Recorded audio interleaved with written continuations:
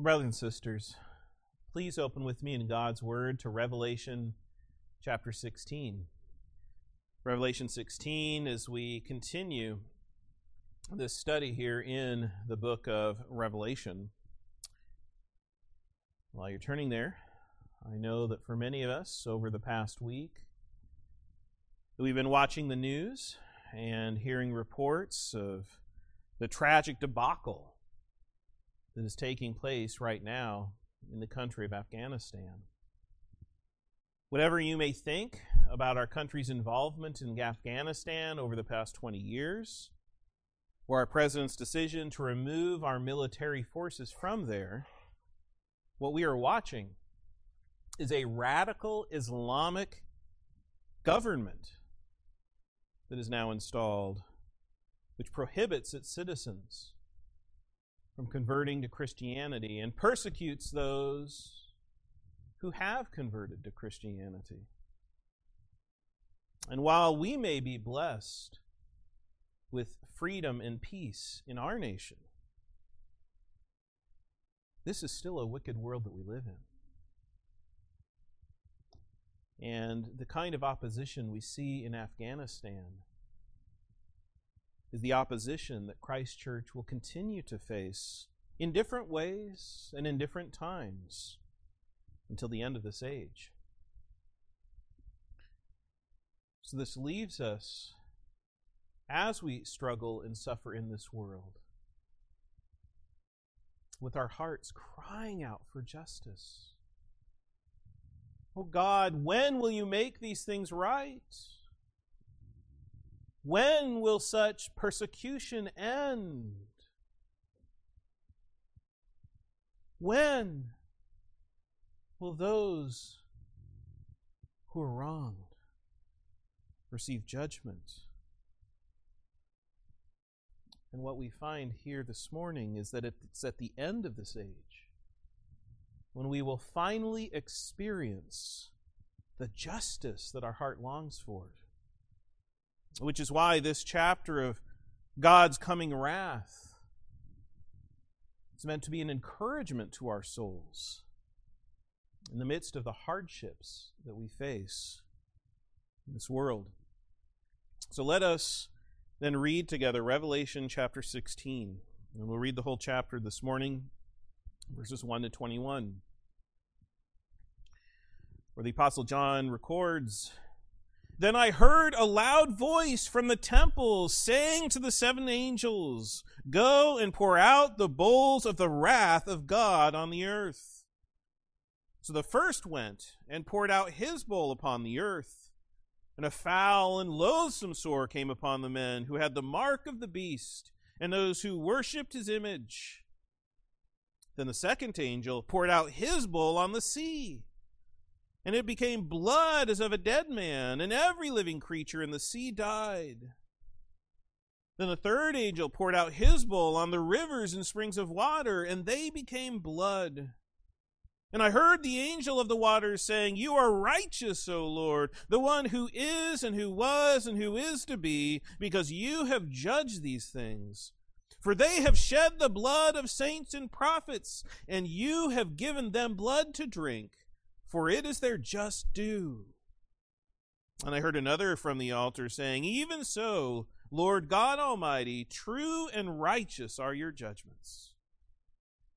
And the fourth angel poured out his bowl on the sun, and power was given to him to scorch men with fire. And men were scorched with great heat, and they blasphemed the name of God, who has power over these plagues, and they did not repent and give him glory.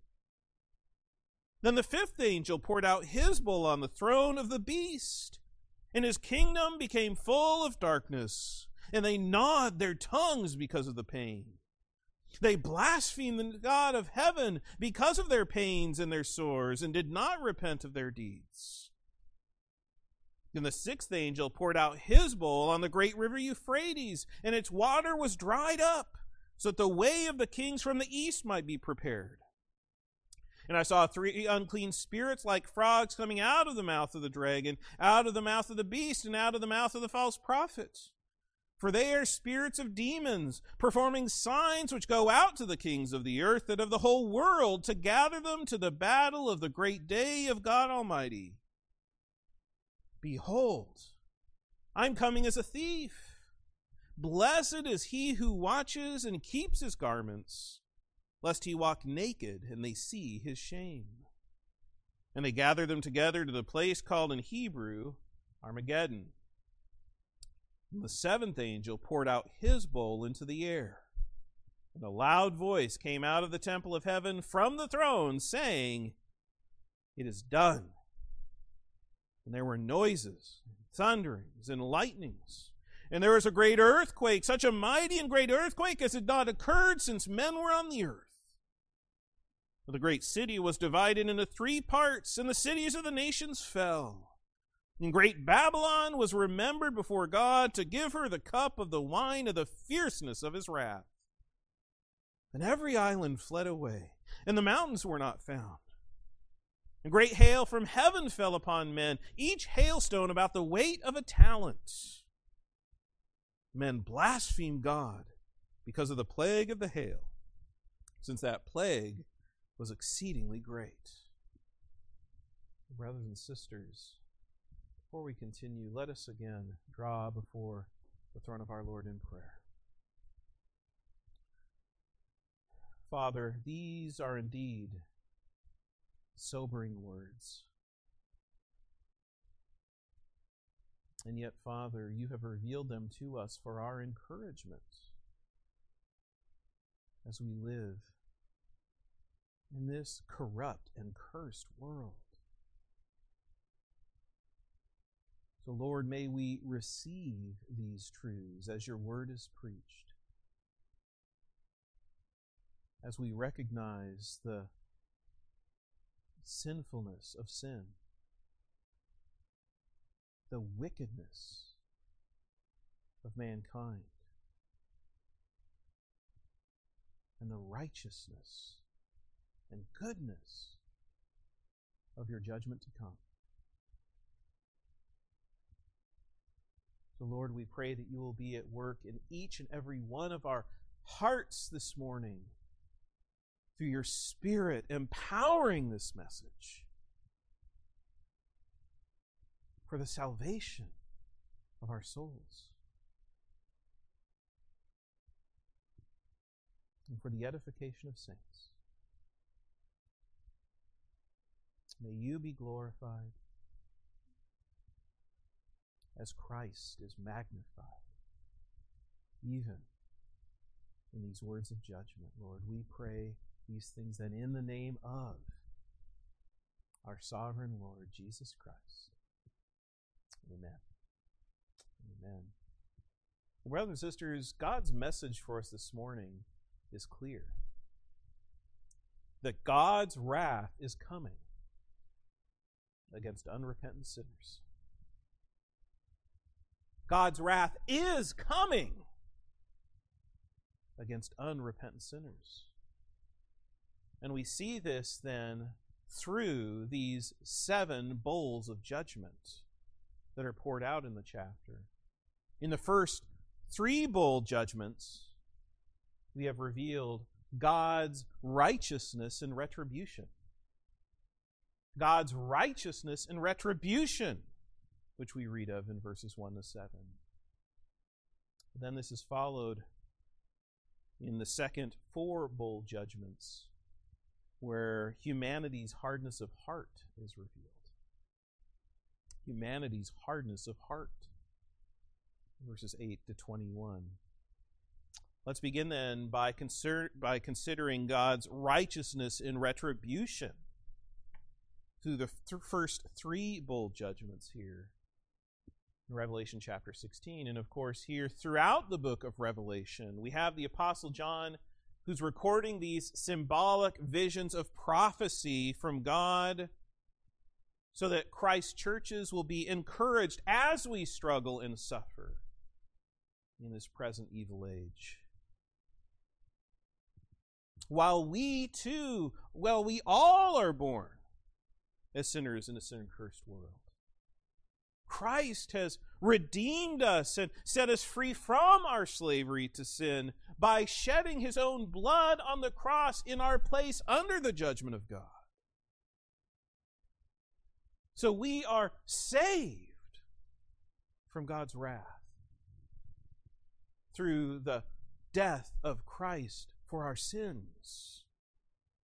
Yet, we remain in a corrupt world that hates God and that opposes Christ's church, which is why we are living today and through this age in a spiritual war. Revelation reveals this conflict will intensify when our enemy Satan releases the Antichrist and the false prophet to deceive the world. When the governmental and economic and religious powers of the world unite together in order to persecute Christ's church. What hope then do we have as we face this time of tribulation throughout this age and we prepare for this persecution to come? Well, by now, I hope our hope is clear. That God's kingdom is coming at the end of this age, when Christ purifies this world and restores it for us to enjoy in God's presence forever. This is the glorious hope that we have in Christ. But it is a hope that we are waiting for as we continue living in this age. And so here in this chapter, we are given a preview of the long-awaited justice to come in this world, as God's wrath is poured out through 7 plagues in 7 golden bowls by 7 angels. And if you compare these 7 bowl judgments to the 7 trumpet judgments that we read back in chapters 8 through 11, we find there are strong parallels between them. But I also think it's important to notice the differences as well. With the trumpet judgment sounding, and 1/3 of the world is impacted. But these bowl judgments, when they are poured out, devastate the entire world. We also see how these bowls of wrath more directly judge humanity than the trumpet judgments. And so it seems best to see these bowl judgments as an intensification and a culmination of the previous judgments that have come from God. But like the trumpet judgments that have come before, these judgments, these bowl judgments, are plagues which echo the plagues which God sent against Egypt in the exodus of his people. Which is why, as God delivered Israel from their suffering in Egypt through plagues of judgment against their enemies, so too God will deliver Christ's church as the spiritual Israel from our suffering in this world through the plagues of judgment against our enemies. So now that in chapter 15 there's been this preparation for the pouring out of these bowls of judgment, come to this chapter where God's temple in heaven has been opened to execute Christ's judgment with these bowls. And here we read them being poured out. And before we look at them specifically, I admit that as we consider each bowl, it can be difficult for us to know how much of what John sees here is symbolic and how much of it is a literal description of what is to come. But however symbolic and however literal they may be, the focus here in recording these visions for us is to have our minds and our imaginations awakened to the pictures of the horrors that will come at the end of this age against unrepentant sinners. And so this chapter then begins by John hearing a loud voice from the temple, where God commands It's God himself here speaking and commanding the 7 angels to go and pour out the bowls of wrath of God on the earth. Which is why in verse 2 we read of the first bowl being poured out by the first angel on the earth. And it brings a plague of foul and loathsome sores to the land and to those living on it. These sores are putrid and painful. They're hurt horribly, which repeats the 6th plague of Egypt. In Exodus 9, verses 8 to 12, where boils break out as sores on man and on beast. But have you ever experienced such painful sores on your body? I admit I haven't. But you may remember Job and all that happened to Job when Satan came and struck him with painful boils all over his body. How did he respond? They hurt so much that he scraped his skin with a potsherd. He was scraping his skin with a piece of broken pottery to somehow get some relief from the pain that these sores caused. Well, as we come to Revelation 16, who have these loathsome sores on them as the first bowl is poured out? But all of humanity who remain in rebellion against God and sin. Because they are those who have received the mark of the beast, who have worshipped his image by following the Antichrist and listening to the false prophet. And who will be protected from this plague? Those who do not have the mark of the beast. Those who will not worship his image, because they are those who have been sealed with God's name, and those who worship him. In other words, Christ's church. Christ's church will be protected from this plague of wrath to come. But then in the next verse, we have the second angel who pours out the second bowl, this time on the sea, which was how business would be carried out throughout the Roman Empire. And so this plague then devastates this future revival of the Roman Empire by the Antichrist as the world economy comes to a collapse. So as this plague is poured out on the sea, it becomes like the blood of a dead man,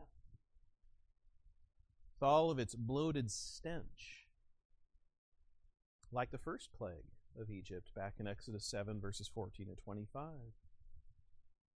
But as the seas turn to blood, John sees all of the living creatures there of the sea die, from the fish to whales to deep-sea creatures, all now littering these seas of blood under the judgment of God and causing the collapse of civilization itself. Now, when the false prophet came upon the earth, we've seen that he caused all to receive the mark of the beast. Why? So that no one could buy or sell except those who had been given the mark of the beast, which then excluded Christ's church from being involved in business, in buying and selling, which brings the church into great poverty and hardship. Yet when God's judgment comes, the entire economic enterprise of this system now collapses under the wrath of God. But then as we read of the third bowl, it seems to be a continuation of the second, when the rivers and springs of water also become blood. And it's upon this plague, this pouring out of judgment, that the angel who pours out this bowl speaks and sings praise for God's righteousness in the midst of his judgments of wrath. And it's in this angel's hymn of God that we learn of retributive justice. Retributive justice, when the guilty are punished in proportion to their violation of God's law. That's what justice is. And the guilty are punished in proportion to their violation of God's law. And this justice comes in order to uphold God's righteousness. Most of us know about retributive justice through the saying, an eye for an eye and a tooth for a tooth, which in Latin is called the lex talionis, which means the law of retribution. But this is the standard of justice that God reveals in Genesis 9, 5, and 6, Exodus 21, 24, Leviticus 24, 20, and Deuteronomy 19, 21. But look at this heavenly reasoning through this song.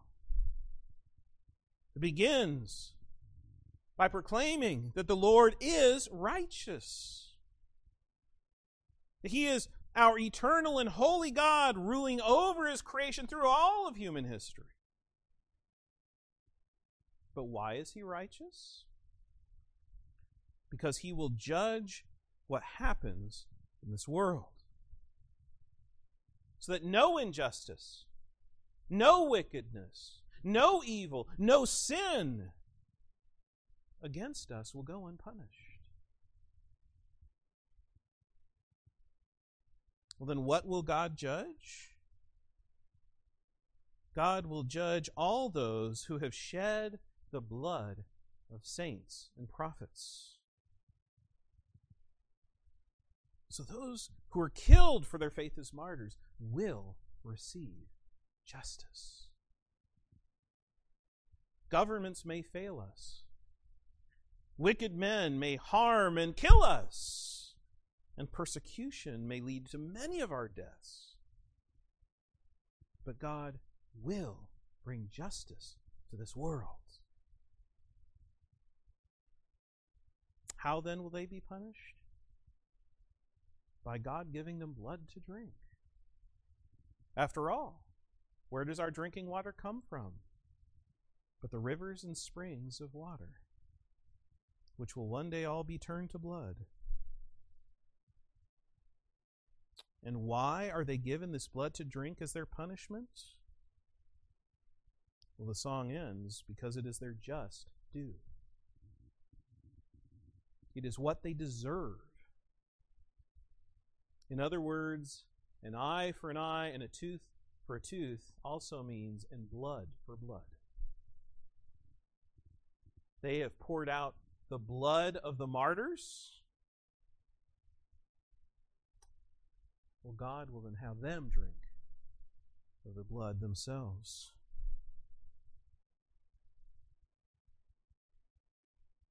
And after this song, John hears a voice from the altar of the heavenly temple. And it was, you may remember, from this altar that the prayers of the martyrs were presented before God and are now being answered through these plagues. Which is why this heavenly voice then joins in worshiping God by confirming what has been sung, that the Lord Almighty, the Lord God Almighty, is true and righteous in his judgments. Brothers and sisters, God is righteous, which is why his justice requires punishing the wickedness of this world. So through our trials and our troubles in this life, however severe they may be, however long they may last, let us remember that God's justice is coming against all who oppose and oppress us.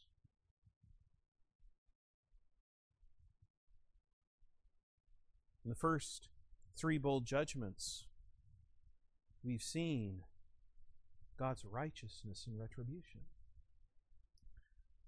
Then this leaves the last four bowl judgments, where we also see humanity's hardness of heart. Verses 8 to 21. And so the fourth bowl is poured out. This plague being poured out on the sun, with the power then given to this angel to scorch men with fire. Now, what is the hottest day? Do you ever remember being outside and being squelched under the heat? For me, it's probably several years ago when I was in Kenya on the coast of Mombasa. It was over 100 degrees with high humidity and no air conditioning. And the record for heat, in terms of what people have been able to measure, is actually in Death Valley, here in the U.S., where there's a place they actually call Furnace Creek. I'm sure it describes well how it feels, because the temperature there reached a record of 134.1 degrees. But here, as we read of this plague of God's wrath, it's even more severe. Because all those on the earth are scorched under such great heat that it's hard for us to even imagine.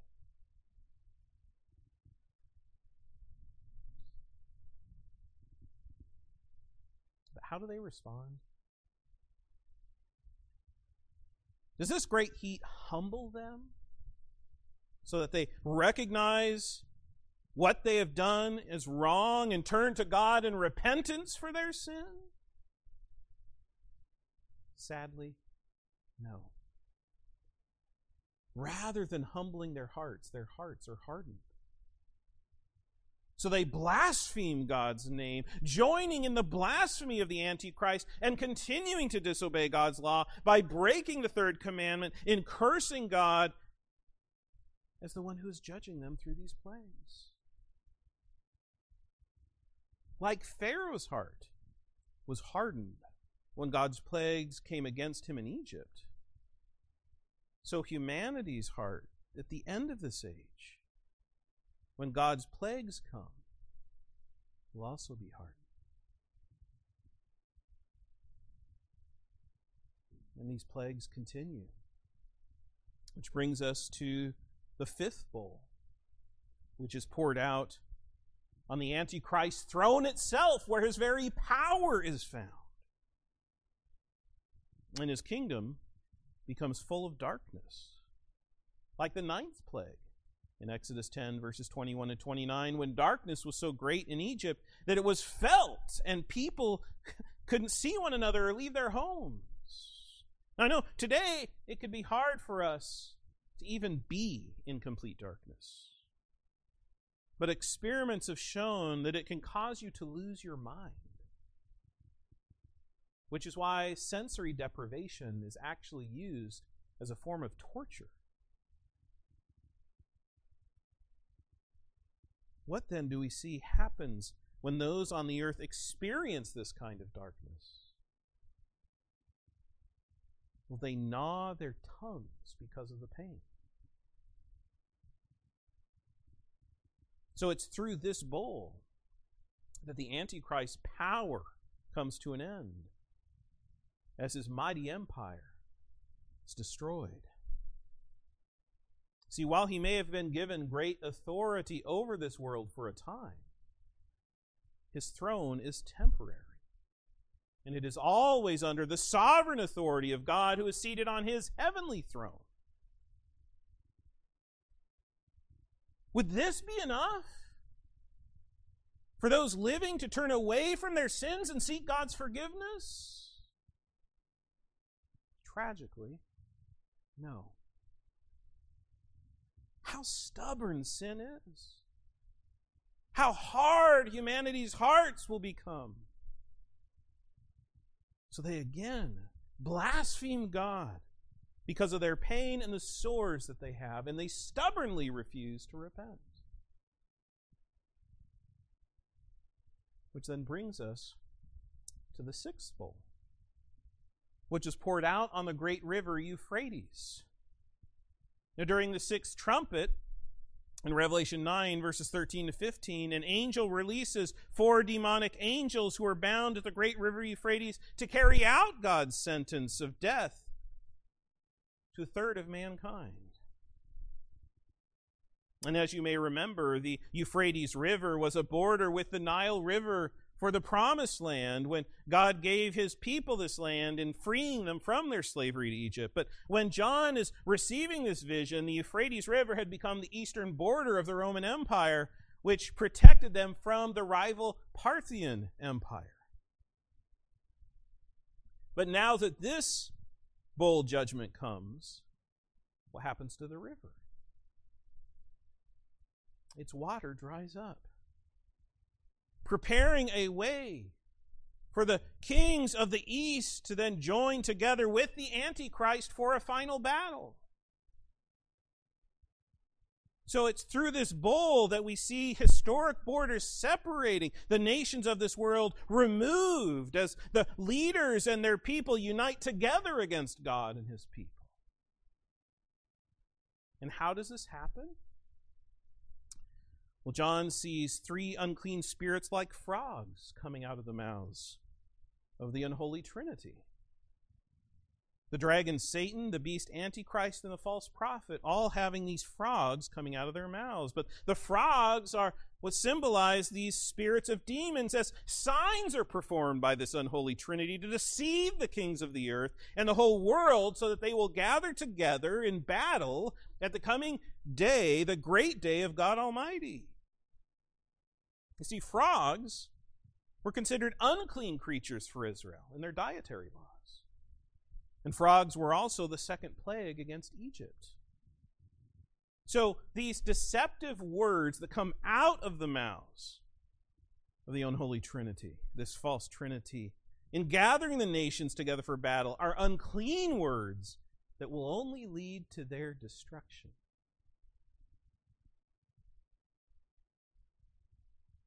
Which is why then in verse 15, Jesus himself breaks in to speak to us. And he says that he is coming as a thief. Now, what happens when a thief breaks in? Well, it's unexpected. It's unexpected, which is what a thief needs, this element of surprise to then steal your stuff. But Jesus says he too is coming as a thief. Listen to what Jesus said to his disciples in Matthew 24, verses 42 to 44. Jesus says to his disciples, "Watch therefore, for you do not know what hour your Lord is coming. But know this, that if the master of the house had known what hour the thief would come, he would have watched and not allowed his house to be broken into. Therefore you also be ready, for the Son of Man is coming at an hour you do not expect." So in the light of Christ's return in judgment, what does he say to his church? Be prepared. We must persevere through the persecution of this world, as intense as it may become, by living with this future in mind. Which means that we must not give in to the temptation to compromise our faith in order to live peacefully in this world. But we must endure this war against us while watching for Christ and keeping our spiritual garments pure. Because if we persevere through our faith in Christ, he says we'll be blessed in the age to come. But if we forsake Christ under the pressure to conform to this world, we'll be left exposed and disgraced in shameful nakedness when his judgment comes. Oh, brothers and sisters, may we never forget that we are living through a spiritual war during this age. And it's between those who have been saved by Christ and those who live in rebellion against God. And this division will one day become clear when they are gathered together at the end of the age to a place which is called in Hebrew Armageddon, which is this final battlefield predicted by the Old Testament prophets. But at last we come in this chapter to read of the seventh bowl as it is poured into the air. And it brings God's final judgment of wrath upon this world to usher in the world to come. And as this plague is poured out, a loud voice comes from God who is sitting on his throne in heaven declaring, "It is done."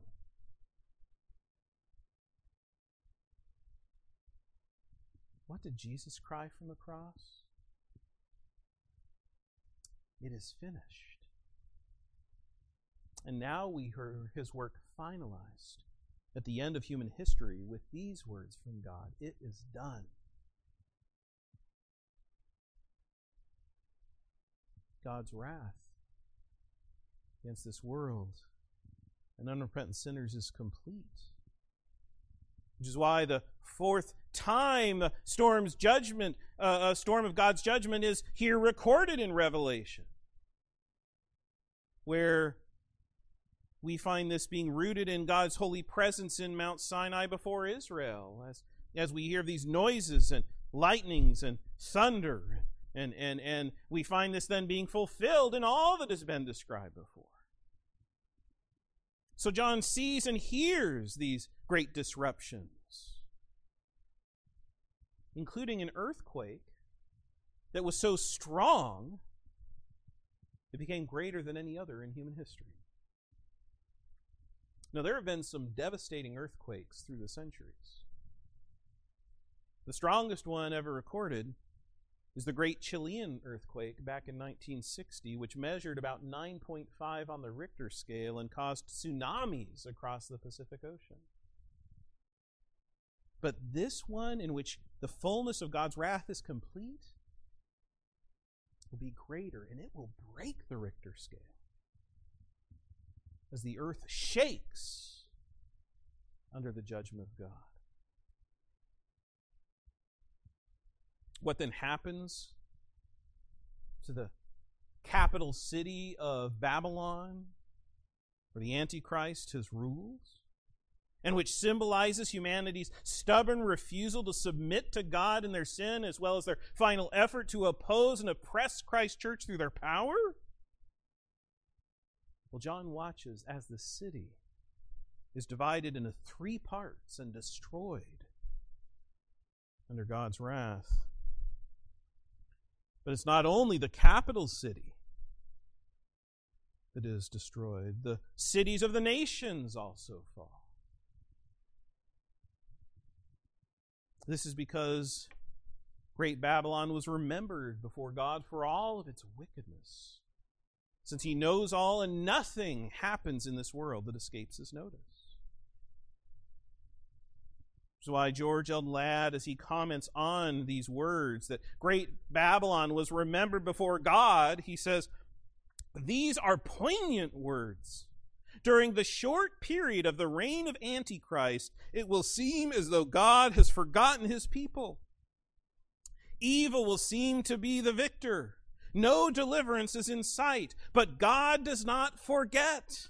God remembers, and he will remember to give the mighty enemy of his people her just due."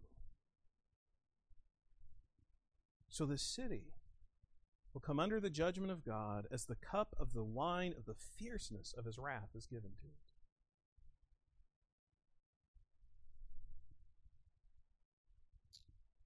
Which then leads to creation itself, seeming to be pulled apart before our eyes, with the islands and the mountains disappearing. And then a great hailstorm from heaven falls upon the men of the earth, like the seventh plague against Egypt in Exodus 9, verses 13 to 35. But here has intensified with each hailstone weighing about a talent, which would be about 100 pounds. Now, I don't know what kind of hail you've seen. The largest I think I've ever seen would be about a dime, maybe weigh a few ounces. But imagine the destruction of these hailstones like cannonballs falling down upon the earth. But brothers and sisters, as this chapter draws to a close, let us grieve the hardness of the human heart. Because by now you know how those dwelling on the earth will respond, don't you? Once again, they blaspheme God for the plague of hail. See, in sin, they only focus on themselves and on their pain, rather than on God and on His call to repent. Which is why they would rather gather for a fight in a futile war against God than to surrender to Him and be saved from His wrath by believing in Jesus Christ. Oh, the hardness of the human heart in sin. This is why God's wrath is coming against unrepentant sinners. God's wrath is coming against unrepentant sinners. So I ask each of us this morning, each of you, are you believing in Christ? Have you received His Father's name as a seal which protects you from God's wrath? Because what Revelation shows us is this: if you do not repent, you are living for a lost cause. Whatever you may gain in this world will come to an end. And you will be judged under the wrath of God. Well, may this not then be your future, because this is a time where God is calling all of us to repent, to turn away from our sins as we look to Jesus, who in love bears the very wrath of God we deserve for our sin, as He dies in our place on the cross. The tragedy of what we read in Revelation chapter 16 is that in many ways this is so unnecessary, with the grace of Christ being proclaimed to all. Oh, repent of your sins and receive Christ as your Savior.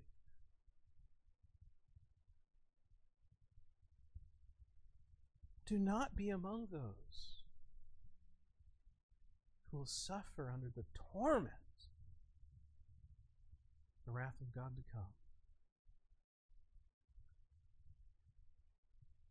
But it is also through this wrath that justice is found.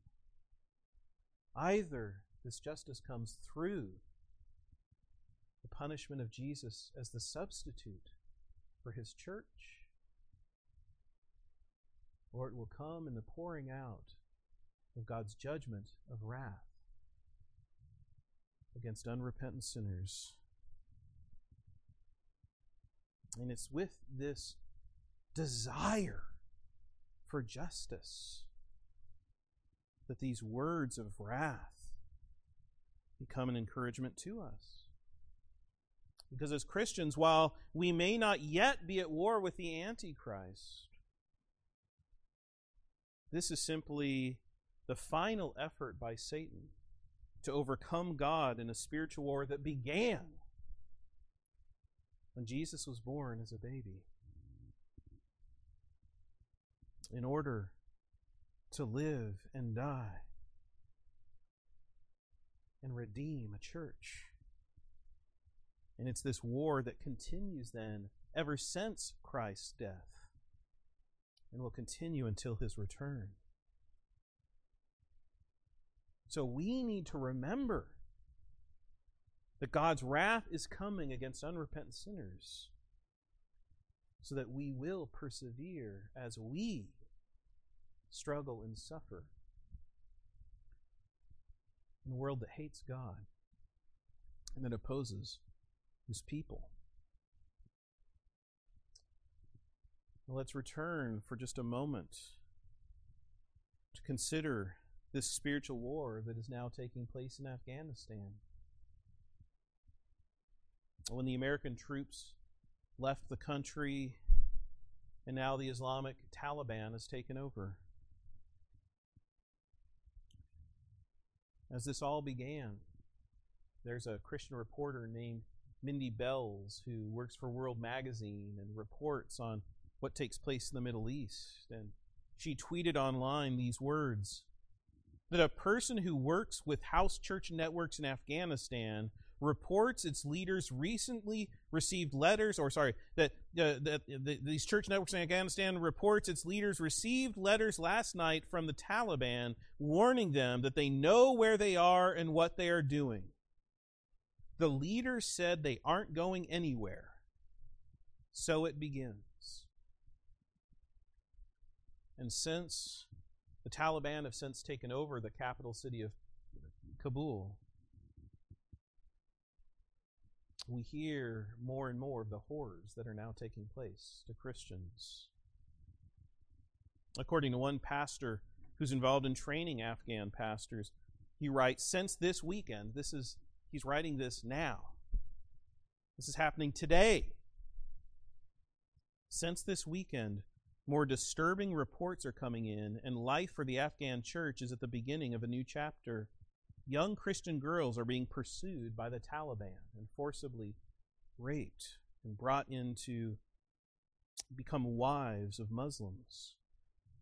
The Taliban just raided the home of another church leader and confiscated his Bibles and literature. Many will surely die at the hands of the Taliban. And most of the Christians in Afghanistan will not be able to escape the country. That's why they fear for their lives under the persecution that has already begun. Oh, how we must be in prayer for our brothers and sisters in Christ in Afghanistan during this time. But how will they have the strength to persevere? How will they have the strength to persevere through this? How will any of us have the strength to persevere through this kind of persecution? It's by remembering that God's wrath is coming, which will bring justice to this world and will vindicate Christ's church. That however horrific a tribulation we face in this world, justice is coming. And we will be resurrected to a restored world that is purified from all sin, so that we can live forever in God's presence. That is the hope of believers in Christ. It gives us the confidence to persevere in a world that is filled with wickedness. May we then be those who look to Christ and persevere by faith in Him. Let's pray.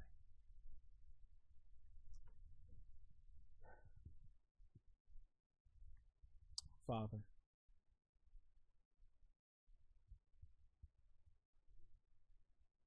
May we receive these words this morning as the encouragement you have meant them to be for those who follow Christ. Your righteous justice will come.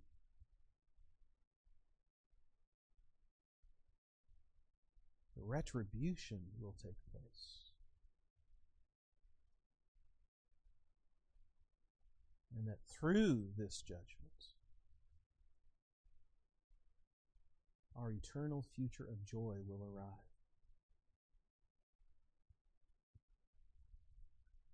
Lord, do not let us be lulled into sleep by the relative ease in which we are currently living.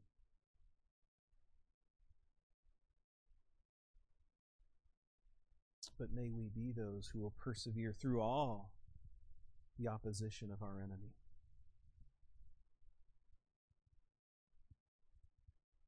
Until our Savior returns and we live in your presence forever. Oh Lord, please help us to remember what you have revealed to us this morning, that God's wrath is coming against unrepentant sinners. May this lead us to be a people of repentance, even as we call others among us to repent, so that they too can look forward to the future with joy, rather than to fear this future with dread. So we pray for these words, or we pray then in this name of our glorious Savior, Jesus Christ. Amen.